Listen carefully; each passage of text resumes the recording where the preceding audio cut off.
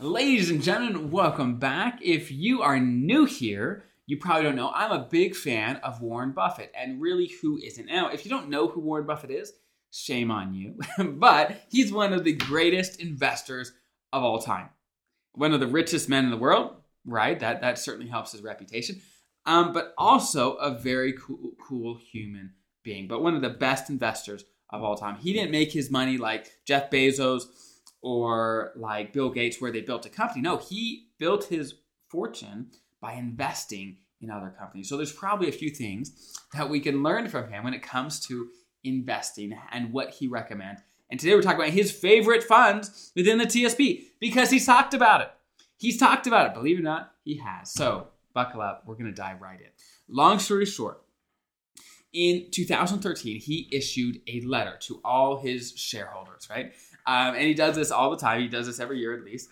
And he put in there, he said, hey, look, if I pass away, right? And again, this is one of the greatest investors of all time. He said, if I pass away, for my wife that I leave behind, I'm going to invest the money in 90% S&P 500, which is the C fund, by the way, which is the C fund. So I'm going to invest 90% of the money in the C fund, basically, and the other 10% in government securities, which is similar to the G fund.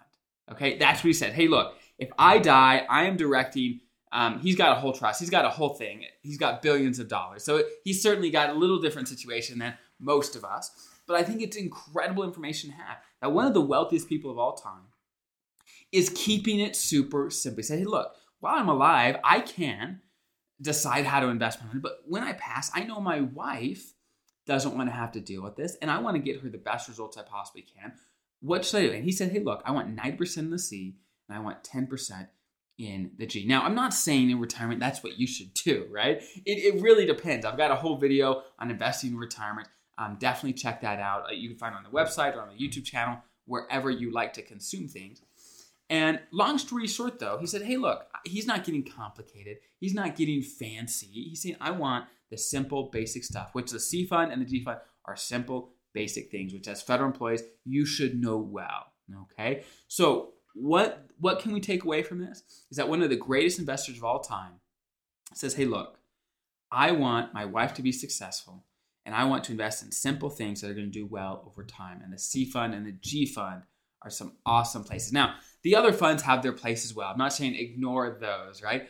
But we know that the C fund and G fund are, in fact, Warren Buffett approved. So that is good news. So I hope that's helpful. Again, just to be clear, Warren Buffett didn't actually use the word C fund. He said the S&P 500, which the C fund is invested in the S&P 500, so they are almost synonymous, right?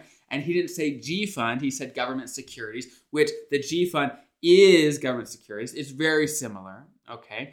So pretty dang close. He didn't actually use the words because he's not a federal employee, but I'm translating it for you as a federal employee so you can get the knowledge for yourself. So this is a short one. Just wanted to share. Quick little thing for you guys.